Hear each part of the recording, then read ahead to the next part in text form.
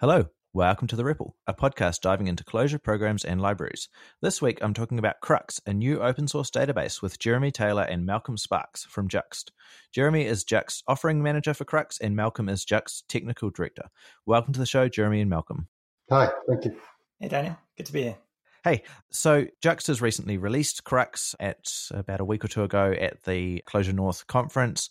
But for people who weren't at that conference, can you tell us what is Crux? What's the elevator pitch? Okay, so the elevator pitch for Crux is quite simple. It's a document database, but it's a document database with bitemporal graph queries. And from a technical perspective, it's interesting because it's unbundled. And that means we've built it out of sort of some very simple components so that you can configure it and plug and play different storage technologies. So when John got up on stage on the 19th at Clojure North, he had these wonderful set of diagrams. A few of them are in the docs. The rest will be unveiled in due course. But essentially, the architecture runs primarily on Kafka, where all these Crux nodes can coordinate around the central Kafka log. And you have the indexes for the Crux nodes stored in either LevelDB or RocksDB. And those indexes give bitemporal lookups. So that's sort of a point-in-time query across transaction time and valid time, but also with the power of Datalog to do these sort of recursive graphs and rules. So that's a very brief overview, and I'm sure we'll unpack that. Great. Yeah, there's a few terms in there which may not be familiar to people, which we want to get into. I think there's some very interesting ideas, and certainly a lot of it was not familiar to me. At least some of the concepts that you've unbundled were, I guess, new to me, or they were presented in a new way. So, definitely keen to get into that. Before we go too much further, I just want to have some disclosure that I was involved in the preview period for Crux, so I've been sort of aware of it for a while now, certainly longer than a few weeks. So I've been thinking about it for a while.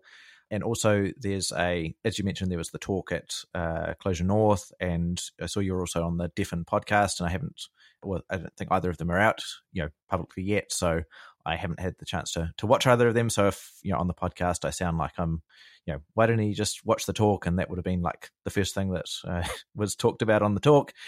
That's why, because the talk video is still coming out maybe later this month or that's right. In a few weeks.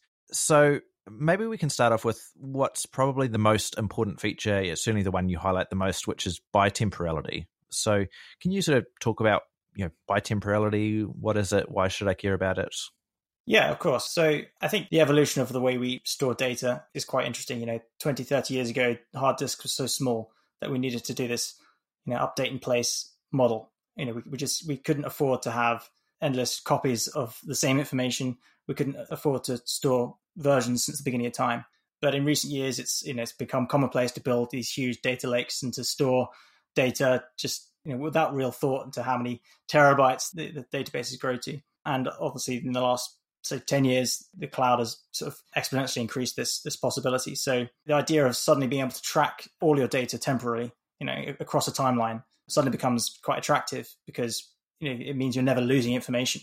And of course, in certain other ways, logging your database transactions sort of gives you this. But, we've seen a sort of resurgence of sort of a temporal database formula. So the SQL 2011 standard provided these new temporal semantics for SQL. And of course, Datomic has pioneered in the Clojure community, but also more generally with this quite powerful use of transaction time, which gives you these time travel query possibilities. So that's really exciting and very powerful.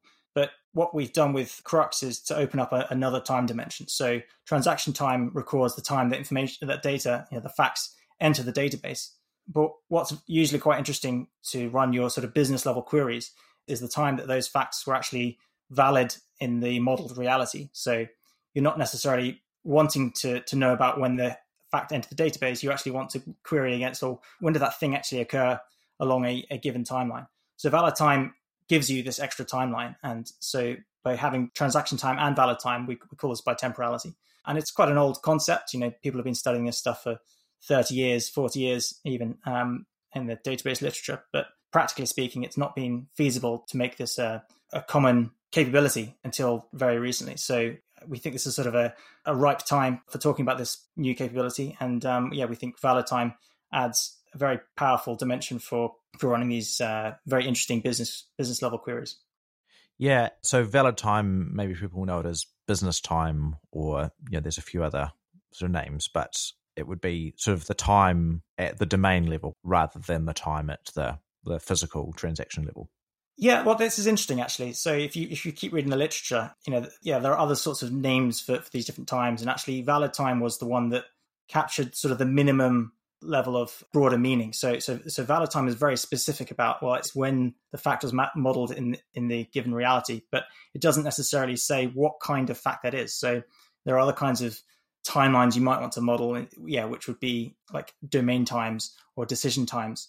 But all of those sort of other dimensionalities of time would still have underlying a transaction time and a valid time. So this bitemporality is like the foundation for modeling these additional dimensions, if that makes sense. Yeah, so I was thinking, can we have tritemporal time, which it sounds like you could, well, at least build it on top of a bitemporal database.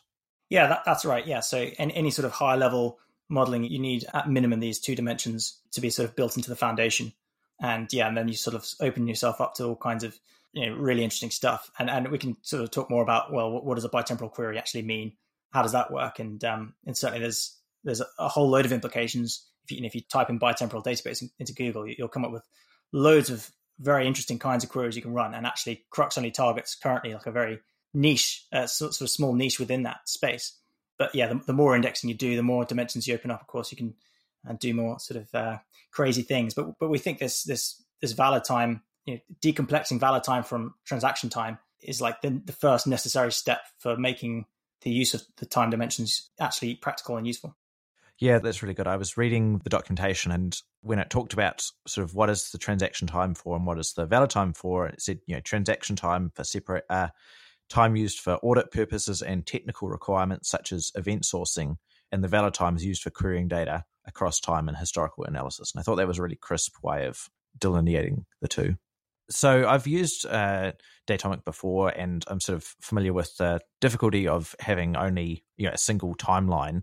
And so I guess the advice that we got when we were looking at this was that if we wanted to model like a domain time or something that's valuable to the business, then we should just store it as model it as its own entity or its own attribute in the data layer rather than it being sort of built into the underlying sort of transaction time. So why is it important to model, store a valid time and a transaction time as a sort of core parts of the database? Why couldn't we just layer on valid time to, say, Datomic and get to the same place as you are here? Yeah, no, that's a good question. I think it's actually kind of similar to sort of saying, well, do I need to use persistent data structures in my programming language to make it, nice to do functional programming? It's like, in order to get the benefits of doing these as-at queries and these bitemporal queries, and to do that efficiently, you really do need the index for valid time to be sort of built into the structure. Otherwise, you're paying quite a heavy tax every time you run these queries.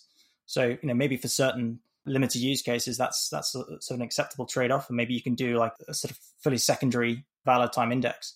But if you want it to be performant and scalable, you really do have to think more natively and build that valid time understanding into the basic index. Yeah, okay, that makes sense. So what's the background or origin to Crux? You didn't just sort of decide to do this for no reason. It's clearly a lot of work you've put in. I'm not sure how many resources, but at least several people's work over quite a long period of time. So, this is expensive, especially for a consultancy like yourself, where your, billable hours is usually king in consultancies. Maybe it's not in JUXT, but every other consultancy I've worked with or worked for, that's been important. So why go to all this effort? What's the background for this? It's a really good question. I think we've all, since JUXT was founded, we've had a strong background in open source, and we've often reflected on projects and created open source libraries. I think one of the projects that we had early on was one called On the Market, which was to build a property portal. And from that project, we created a few libraries like Joplin and Yada. And it's that period of kind of that ability to be in the trenches and to be on projects, big and small, and to kind of read the pulse of what would you have liked to have had from tools and libraries if you'd started the project again. And over the years, JUXT has emerged kind of stack, which was more, around the web. And we use front-end libraries such as Reframe and Reagent. And, we're big users of other community projects. But there was a kind of recognition, I think, and that we didn't really have a good solid story when it came to the data backend, and particularly around some of the requirements that we had from clients around, I think, in the financial domain, bitemporality did come up a few times. Also compliance and the ability to evict data, which we'll come to later on. But we began to feel that we needed to have a better data story, particularly that Clojure is such a data-oriented language. We have projects that use Postgres and Datomic and other databases like Cassandra and Elasticsearch. But, and it wasn't really a kind of obvious choice, but it was just one of those things that, John kind of came up with as an idea. And, he was very, very keen on the idea and he thought it would work, and I was keen to support him. So we kind of just, started from first principles, working out what would we want to see in a database. And it started from there and it kind of mushroomed. So it wasn't really, it was planned, but it kind of, the way it all turned out, I think it came out really well. It was a really good time in the company's history to take this on. And, we got a lot of experience from various projects and we wanted to see what we could do. Great. And I guess you've implemented projects with Datomic and Postgres and Cassandra. And so I guess were there sort of pain points? What were some of the things that you thought, if we were going to build a database from scratch, what would it have in it? What were some of those things for you?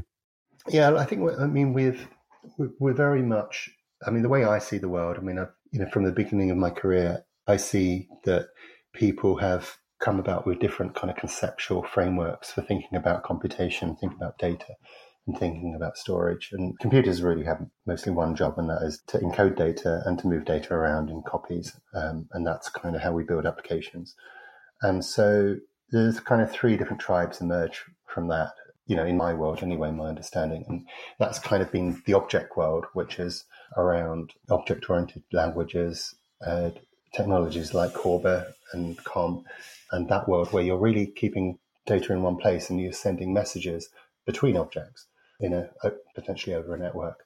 And then you have this other world, which is the tables world, the world of the tables, the world of databases, relational databases, and Excel, where everything is grid-like and data is open, you can see it all, and you're doing computations on that data, but you're transferring data via tables.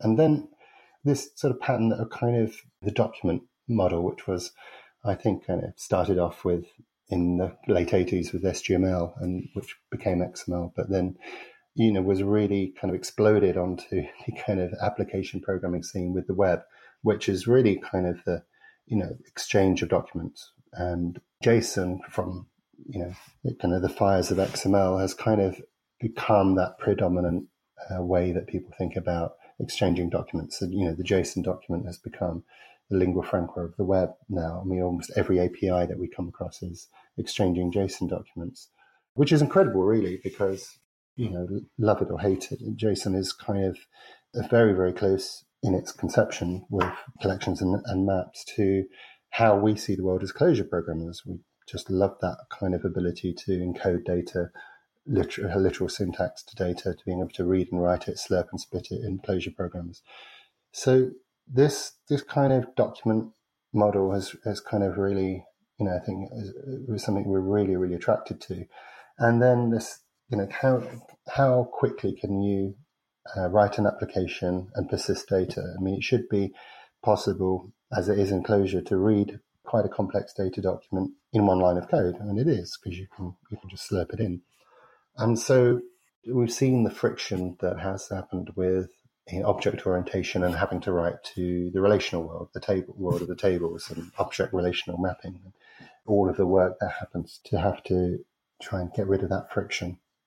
And then we've seen how difficult it is if you've ever tried to read an XML document into an object-oriented language like C# or Java, where you've had to spend weeks writing XML deserializers. Friction there. So things really should be much, much easier and be one line of code away. And I think that's what we kind of I really like about Elasticsearch, that you have a document, or MongoDB, for example, you just say, yeah, that's it, submit that. That is my document. I want you to persist it.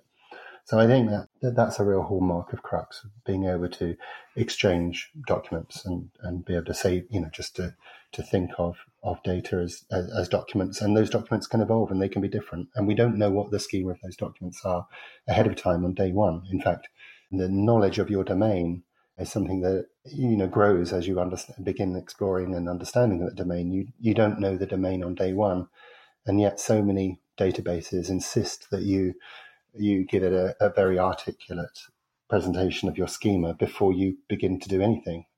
So I think that's been a kind of, I guess, as practitioners, something that we wanted in a database, a sort of Elasticsearch capability of being able to pop documents into a database. But at the same time, we really love data log, and that's been an epiphany for all of us. And we just think, the ability to query in terms of a document's relationships with other documents is incredibly useful, and to be able to query with that ability, that amount of expressiveness, is something that we don't want to lose, and something that you do lose with many key value stores. So that was really the thing. Let's create a document database that has bitemporality, that has the kind of things that we need for compliance, for evicting documents and to only retaining data when we need it. And also, let's not throw away the wonderful thing that is data log and relational calculus. Right. So this is probably one of the things that I had the hardest time with Crux, was just sort of building up a mental model of like, what is this? Because there's a document database, so it's sort of like, you might start thinking MongoDB when you start thinking about documents, but that's, as you mentioned, there's, a very rich query language which queries, between and across documents, and, the relationships between them. So that's, only a partial view. Then you sort of think of maybe, Datomic, but then Datomic is not a document database. And, there's quite some very big differences between Datomic's architecture and Crux's. The last thing is that there's also this sort of transaction log and history going on. So there's sort of different pieces, and that was one of the things I took the longest to sort of realize how to sort of just conceptualize it. So what have you found? How do you explain the, past the elevator pitch when people are interested? How do they build a mental model for this? Sure, yeah. So, I mean, obviously a picture does tell 1,000 words, so I definitely recommend checking out the docs. But I think the transaction log is actually the best place to start. That really is the core of the architecture. And because we're sort of very pluggable, we're unbundled, the transaction log actually can live in different places. So it could either be sort of locally in like an embedded model. So this whole Crux thing can run like a SQLite. So yeah, you can run it at a very small scale. But when you do want to scale to, serves large requirements, you can use Kafka. So Kafka operating as that transaction log actually works quite well. It's got a very sort of natural alignment. And the idea is with the transaction log is you retain everything. So what are the transactions? Well, you've got 4 transactions going into Crux. You've got put, you've got delete, you've got evict, and you've got CAS. And between those 4 types of transactions, like those are the only ways that data in Crux mutates. And so what happens is what you're actually putting on the transaction log is, first of all, one of those 4 operations plus a hash of a document. And then the document is actually stored on a document log, which is potentially also in Kafka in the default setup. So you have these 2 logs at the core, so Kafka and the document log and the transaction log. And essentially, when you put a document on the document log, the transaction gets put on the transaction log. And then the Crux indexer, which could be local to these logs, or it could be on a remote machine, and you could have many Crux nodes at once. They're all listening to the transaction log, and they take the document that's on the document log, they perform whatever transaction is described in the transaction log, and they update their local indexes.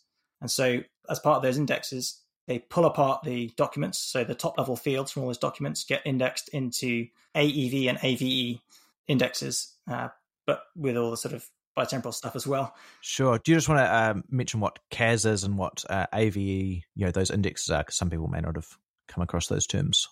Yeah, sorry. So sure. So CAS is compare and swap. So it's just a very primitive way of managing sort of contention in what's going on in the database. So CAS makes sure that when you make a transaction that if the state of the database isn't what you think it's supposed to be, whilst that transaction is being processed, because obviously there's a delay between sending the transaction and the transaction executing, if that CAS operation detects that something's different and wasn't what it was expecting, it'll just abort. And that's a fundamental primitive to be able to then do more sophisticated sort of coordination between multiple nodes. So that's CAS. And then EAV, so triples, obviously the model which Datomic's built on. So I'll say obviously the Datomic used this triple model, which itself borrowed from sort of RDF, this more sort of generic technology. But this general idea of storing entity attribute values is good and solid. But in Crux, what we do is we store two types of indexes to cover the two different paths across all of the attributes. So basically, all documents index all of their attributes, regardless of what type of attribute they are, and they're all potentially usable as reference attributes, which means you can traverse those attributes in both directions between the documents. So that's how the data log engine works. So you're not declaring a schema up front. You're able to write your data log and do really ad hoc traversals of your documents. And then the bitemporal aspect is, as well as indexing each of these attribute and values combinations for the documents, which at this point are turned into entities. So there's a sort of one-to-one correlation between document and entity. You're then able to do an as-of query, but also an as-at query. So you can take your connection to Crux and add a valid time and a transaction time that you want to query against, and you still get your database as a value, which is very helpful for writing good, nice functional code. And so all of this is going across on each Crux node, which essentially is like a Datomic peer. But unlike a Datomic peer, it's not lazily retrieving things from some sort of central storage. The only information that's going into these nodes is the document log and the transaction log, and there is no coordination between the nodes. So all these Crux nodes are sort of heavyweight. They're storing all of the indexes locally, and they're storing all of the documents within that Crux system. So the nodes are very independent and autonomous. Right. And they're just coordinating through that transaction log. So there's a transaction log, which is, let's say it's Kafka. I think that's the main way people would use it at the moment. And that's, sort of one central Kafka log. And then there's these Crux nodes, and they can be embedded within your application as, a relatively heavyweight library, I guess, that's doing the indexing and the querying in the same process as the rest of your Clojure or Java application. Yeah, that's right. So it is that sort of library model. However, we do have an HTTP API as well. So you could also theoretically, or you could actually take these Crux nodes, use the out-of-the-box sort of HTTP interface. You might want to tweak it and constrain it in some ways, and then put all those behind a load balancer and use Crux sort of purely remotely, so you don't have to directly use Clojure. But we have a Java API as well. Right. And so that's, you could have sort of a more traditional, the database is over there, the application processes are over here, and they just talk to each other through, in this case, HTTP. Yeah, exactly. Yeah. And then suddenly you're sort of more likely to have your serverless application runtimes. They don't need to have these Crux nodes sort of embedded within them. You can have something much more lightweight in your architecture. Yeah, that was one of the things I was going to ask about was, serverless is, pretty popular at the moment. And, if you're going to design a database in 2019 or 2018, or maybe 2017, I think when you started, but, it seems like Crux works with that paradigm too. Yeah, I certainly think so. I mean, Crux is built to run, in whatever kind of environment you want. But, we have some Kubernetes scripts, we understand how it works in that kind of environment. And if you had some serverless thing in your cloud of choice, you could definitely point it at that. And because of its architecture, you get this horizontal read scaling, which is obviously like a really important thing for serverless to do, to be matching the demand. So yeah, it's a very sort of natural modern cloud architecture. Yeah. So do you want to maybe talk a little bit about, Datomic's probably the most familiar thing people have for bitemporal querying, certainly for Clojure people. So do you want to sort of talk about sort of the differences between it? I've got a few notes of things I noticed that were similar, and hopefully I am correctly identifying the similarities and differences. But in Crux, the IDs are, that the primary key or primary ID is user controllable, whereas in Datomic, there's an entity ID which is sort of your main, whether the most important internal ID for for indexing and things. Datomic and Crux both have this duality between a connection, which is this stateful connection to the document store and submitting transactions, and then you can take a value of that connection and get a database as of a particular point in time. They both have that. And one quite key difference to me seemed to be that Crux, you update a whole document at a time. There's no sort of partial writes to the database, which then get coalesced, at read time. At write time, you need to resubmit the full document if you want to update a single field. The last thing I noticed was, which kind of comes back to the schemaless point, is that you can reference entities which don't exist in the database yet. When you write a transaction and put something in there, you can put a reference to another ID, but that ID doesn't have to exist now, and it may never exist in the database, but that's just fine with Crux. So are there other things? How do you see the similarities and differences there? Yeah, well, I mean, that's an interesting summary. I can sort of address a couple of those. I think the first one, certainly the idea that Crux is document oriented. It uses the IDs from within the document. It's sort of a very important concept. And same with valid time. That's the valid time is something that's usually sort of embedded with the document you get from an upstream system. So the whole point is that with Crux, we start with the information that's given to you. You're not trying to invent extra IDs, extra times, and use those. So Crux starts with that document foundation. And there are implications, as you just correctly pointed out, around, well, okay, if you're going to update a document, you have to resubmit the entire document. And so currently the API actually is quite manual to do that. But as we sort of expand the library around Crux, that should be sort of a little bit nicer.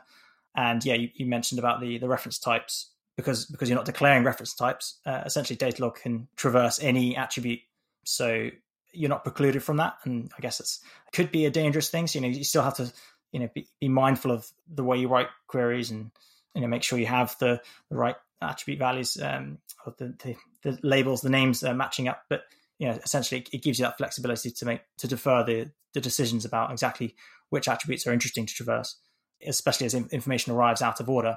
You're able to sync up not only in terms of valid time, but then also in terms of the IDs that reference between documents. So Crux is really born out of this environment where it's not trying to be the master of data. It's trying to accept information from upstream systems and then allow you to query that in a sensible way. But it also could be the master of the data if you wanted it to be. Is that right? Absolutely, yeah. It's got the right ingredients to be a good master of data, and that's certainly the main reason we built it, is because we wanted to build something to satisfy our own needs. So yeah, it is absolutely a database, a good OLTP system, but it also has that rich sort of almost like data warehousing capabilities to just be a good corporate citizen and or a sort of integration point. Great. So I guess you could maybe imagine if you had in an enterprise 5 different systems across the business all doing different things, and you wanted to somehow integrate them into one application which needed to get bits from all 5, you could use Crux to be that integration point to you just feed in from all of the systems, and you can then query against them in one place. Would that work?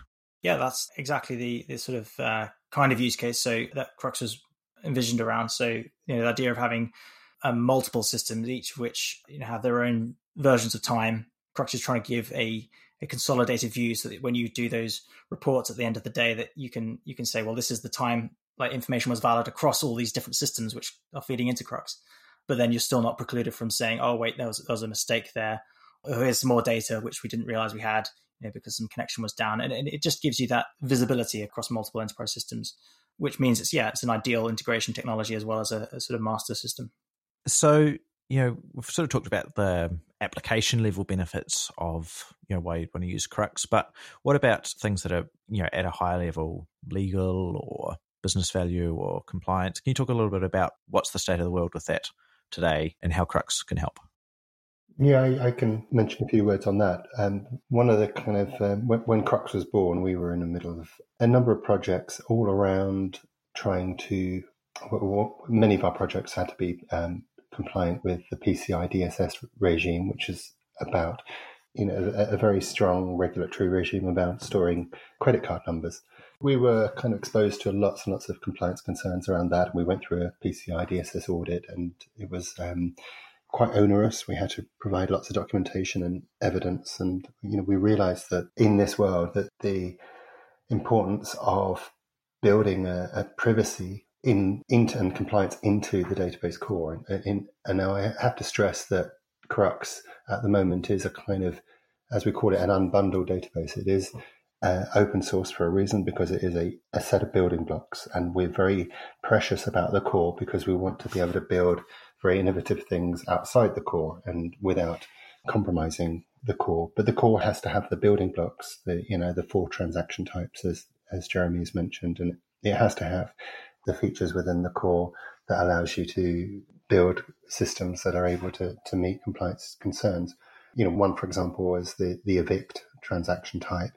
So the regulatory regimes that we're finding ourselves building systems within are very much around user privacy and around ensuring that every data or all the data that you possess and you retain, you have to then have a reasonable justification for storing that data.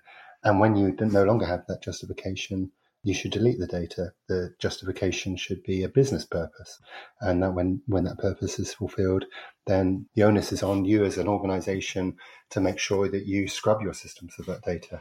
Now, building those kind of systems today is really hard with databases that are kind of born out of the early 90s, where the only reason for deleting data was to reclaim some disk space. And so now we're moving to a world where it's incredibly important to store metadata. So not only storing data, but understanding why you're storing data, for whose data is it, which business purpose you're processing that data for, and how long you should retain that data, and so on. So this is the new world.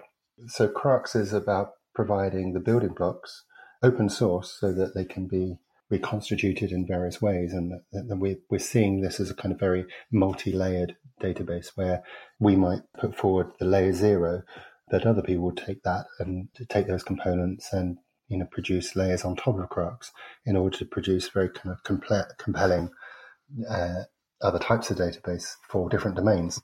Great. So if Crux is schemaless and you can put whatever kind of document, basically as long as it's validated and it'll be accepted into Crux, how do you sort of build anything comprehensible on top of that? Do you envisage people sort of putting some sort of layer on top of Crux with some sort of schema there, or is it schema on read, or what are the different ways people can think about maintaining some sort of sense of control over top of a schemaless database like this?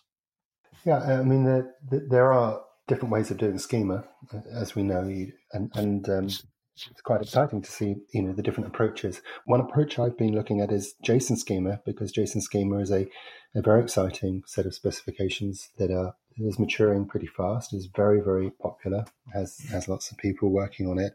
It seems to be stabilizing this year. I think it's in draft at the moment, but it will be towards the end of the year. They're looking to bring it out as an official RFC. The interesting thing about JSON schema is that it has so many different applications, not just kind of validators, but there are things out there that can generate UIs based on schema. And it's incredibly dynamic and based on all the JSON tooling that you have in the browser, and it's very JS native. So I've been experimenting with writing. So Crux doesn't have a pool syntax, which is just something we didn't build, wasn't considered to be core. But I've been experimenting with using JSON schema as the pool syntax, because JSON schema is a language where you can say, well, these are the attributes I require. These are the properties I require. These are the optional properties, and these properties I need more than one of, and this has to be an array, and I need to make sure that I want it. And so you can almost create a JSON schema that is a recipe for a shape for valid JSON documents. So you can define what a valid JSON document is through a JSON schema, then present the JSON schema to Crux, and then that can be compiled into a data log query that can then query out And the results from that can be then recast into JSON documents. So JSON schema itself can become a optional pull syntax. And it's not the only pull syntax. It doesn't have to be the Crux pull syntax, but it is an example of how you can build such things based on the underlying components of Crux. Yeah, I think another good example of that kind of thing is like aggregation. So right now, the Datalog API isn't completely fleshed out with everything you might want to do. So things like aggregation are layers you can write on top of Crux. And so we have a sort of a candidate in the repo for that right now. But arguably these kinds of opinionated things that you build on top of Crux really are, the community can iterate on these things and make decisions for themselves about what exactly what sort of interface they want for Crux to make it useful for them. Right. On that sort of unbundled small core with layers on top, I was looking at the design page, and it was quite nice to sort of see there's closure protocols for the object store and the key value store and the transaction log and the indexer, and there's multiple implementations of some of these things already for in memory versus RocksDB or LMDB, and so it really does seem like from the start, if I wanted to, let's say I had like Cassandra, say, had my operations team had, real strength with Cassandra. The edict was, Cassandra for everything we do in the company, that you could potentially build, implement the key value store on top of Cassandra and maybe even the transaction log on top of Cassandra and still get to use, the Crux query and database system. I don't know if maybe Cassandra is missing some particular features here, but, take that for some other database which isn't part of this. Yeah, I mean it is all protocols, as you've guessed, and there are there are plenty of protocols that define extension points, and one example is that we even the first version of Crux was heavily using Kafka for the transaction log and RocksDB for the document log or the document store. We felt that having to set up Kafka for, from people who wanted to trial Crux and play around with it, the requirement to have to set up Kafka or even run an embedded Kafka, which we support, was kind of onerous. And we said, well, would it be possible to just be able to build a transaction log within RocksDB? And so, that was very straightforward because of the protocol nature of Crux. But I mean, that's not our invention. Lots of other products, including Datomic, have exploited the power of closure protocols to achieve that. Yeah, I guess when people first hear about Crux and they hear about Kafka and all of these database bits and pieces that are attached to Crux, it might sound a little bit scary, but you can get up and running just in a REPL in memory and do everything without needing a full Kafka system on day one, minute one. Yeah, absolutely. Yeah. Yeah, you can run with a single JVM, and that's the mode that I run it on when I'm doing my kind of experimental Crux stuff and hacking. But it will scale up to full blown Kafka streaming system. Great. And so we sort of touched on this a little bit at the very start, but why build a database? There's lots of stuff out there, and maybe there wasn't like something that fitted perfectly for JUXT, but at the same time, like building a database is an enormous investment of time, and building it to be reliable, as we've seen with Jepsen tests, is difficult and can be very subtle. So why do that? And the JUXT team doesn't feel like sort of people that just sort of throw something out there and then, well, okay, whatever. Like if people use it, cool. If people don't, whatever. And it's just an abandoned thing. It seems pretty deliberate that you've thought about. It's not sort of meant to be abandonware, after this initial release. It's my impression anyway. So my entire purpose at JUXT is Crux. So I sort of first heard about Crux probably 7 or 8 months ago, but it was quite clear to me that this was something JUXT were really serious about as an open source product. And that sort of attracted me personally because my background's in sort of technical sales and big enterprise IT stuff at IBM, and the natural progression from technical sales to product management is very strong. My sort of capabilities seem to be a very good fit for what JUXT I think needed at the time, and the fruits of that are sort of born now. So my role really is to turn JUXT into, well, JUXT will still be a consultancy for sure, but to step our toes into this sort of product space, and that's quite a big transition, I think, for JUXT. And Crux obviously is still very young, but I think we're sort of trying to establish exactly what this bitemporal space looks like from a market perspective, and there's clearly a lot of world and IT things going on outside of closure. So we're looking very broadly at the kinds of problems this solves, and certainly there's no shortage of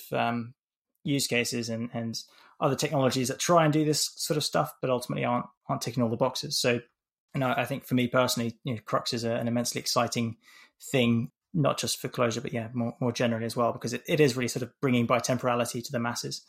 And I think that word right now, it's quite a niche word, but it has a lot of impact, and I think it could really transform the way we generally build systems. But I'll pass over to Malcolm, because I'm sure he wants to say a few things. Yeah, I mean, JUXT is a company that takes really long bets and has a really long-term vision on stuff. And for us, our choice of closure as a language was made, in order to pick a language that we felt was going to evolve relatively slowly, was based on Lisp, which is 60 years old. And, it was about making choices that would still be valid in 10, 15, 20 years' time. And, that's in the context of, many companies today and startups and cool companies are building stuff really, really quickly. And the emphasis is to sell or to exit or to sell the company as soon as possible, to build stuff really, really quickly. And that's not what we're about in JUXT. So we're quite happy making long-term bets and investing in things really slowly and to keep things going and to mature them.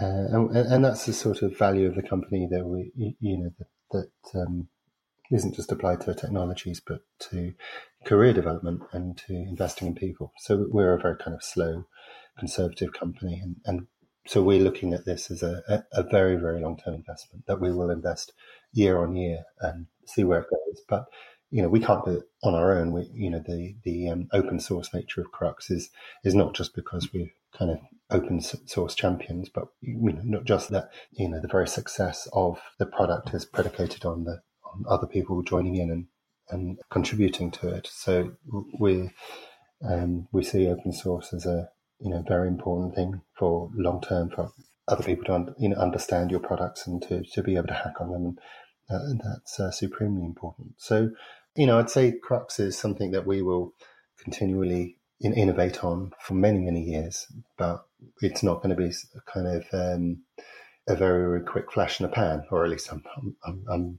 very confident it won't be. I'm sure Jeremy's hoping it won't be as well. Well, I must say we've not mentioned Håkan on the podcast yet, but Håkan Rayberg, who's the lead programmer, he deserves far more credit than I do at this point in time. But it's a nice little team we have going. Great. And so, JUXT is still a business. So what are some of the commercial offerings around Crux that you can offer or planning to offer in the future, maybe?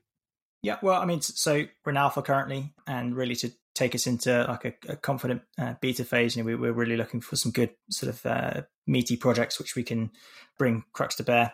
So, maybe that's closure, maybe it's not closure. We're just wanting to really apply Crux in a context where it's almost like an ideal fit, but equally, it could be sort of more tangential. But we're, I guess, wanting to do a lot of hand holding in these initial sort of projects. So if anyone's out there that's thinking of using Crux, please do get in touch. But JUXT is obviously a consulting company, but we are looking to do that sort of enterprise support piece. So we're busy figuring out exactly how we manage that support role in a sort of enterprise level of quality and availability, and the SLAs and that sort of thing. So we're very keen to mature Crux reasonably quickly, but obviously not so quickly that we don't want it in production while it's still alpha, if possible. So we just want to be sort of nurturing anyone that's wanting to use it. I think also the general sort of ethos of open source products is that if you want to use it, we can offer you sort of open source support, the Red Hat model,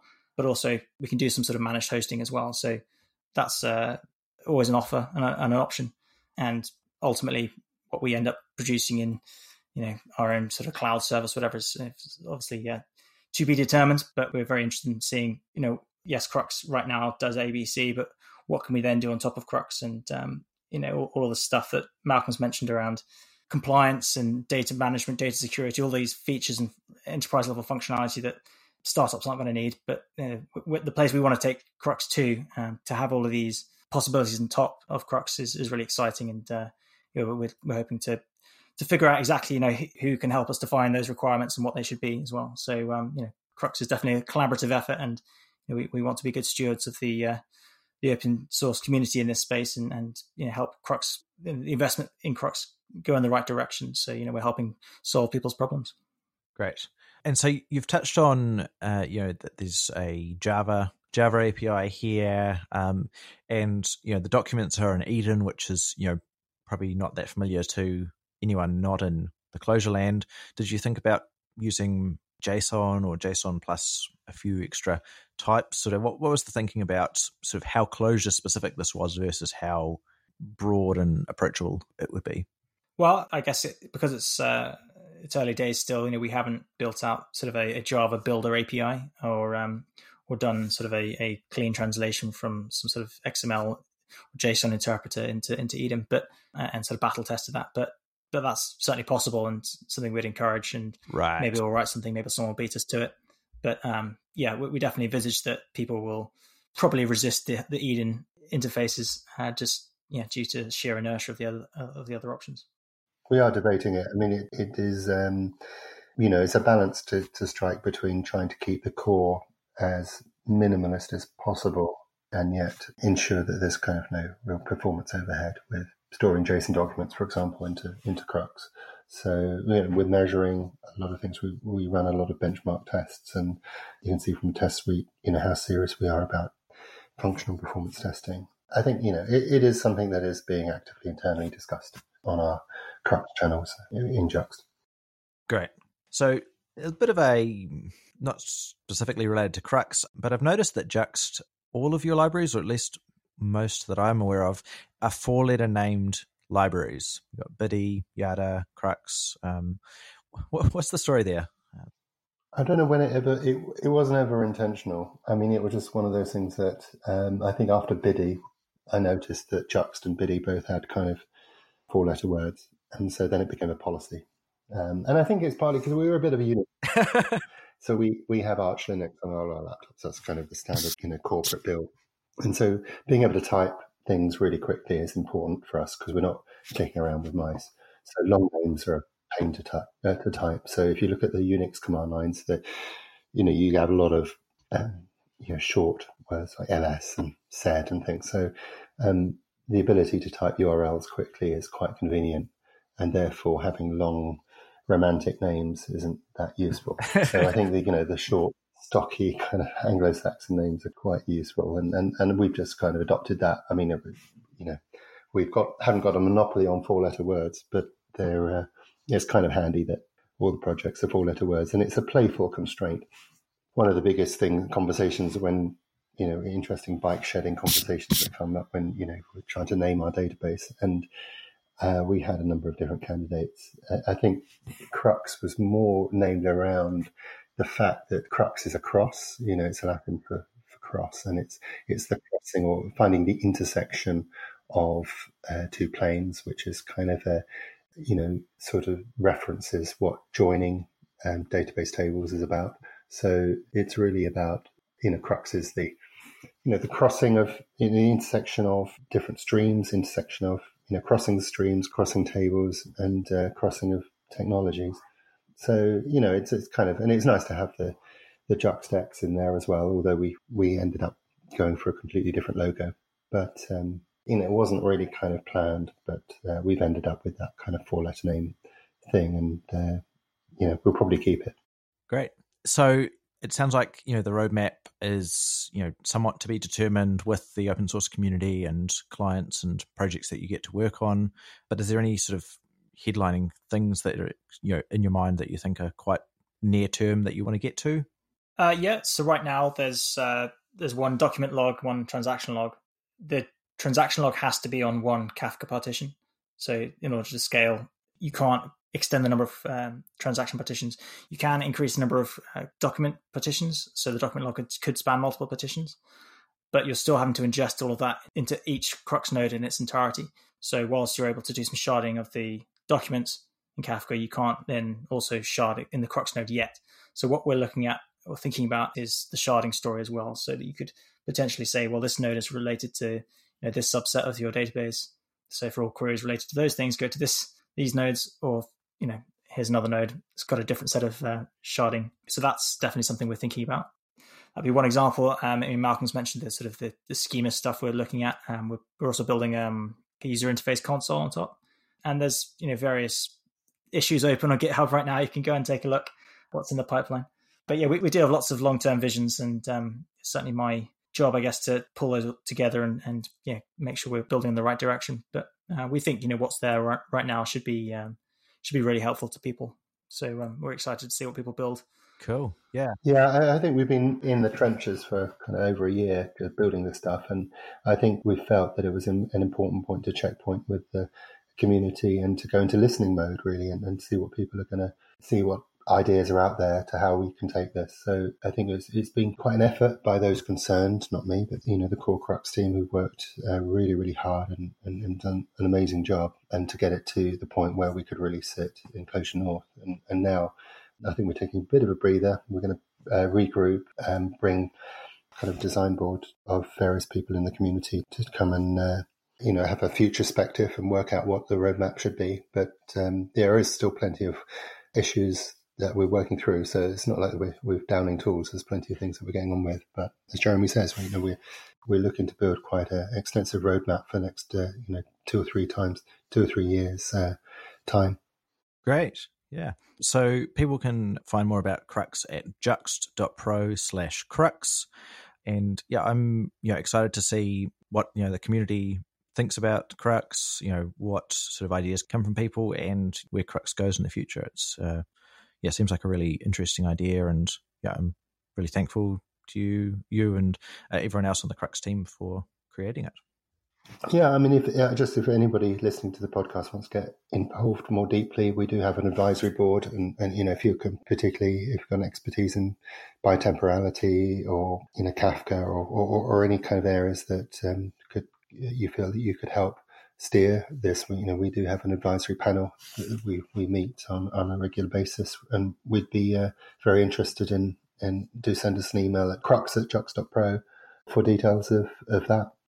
Yeah, we're really happy to chat to anyone. So yeah, please get in touch. I guess I'd just also say the docs continue updated, so check back often. And if you're still scratching your head about what bitemporality really means, there's a whole list of good use cases, sort of across different industries and things in the docs. So it's a real important concept in many places, even if you don't have the immediate need. Great. Well, thanks for talking with me, and I will be watching closely. Cool. Thank you, Daniel. Thank you.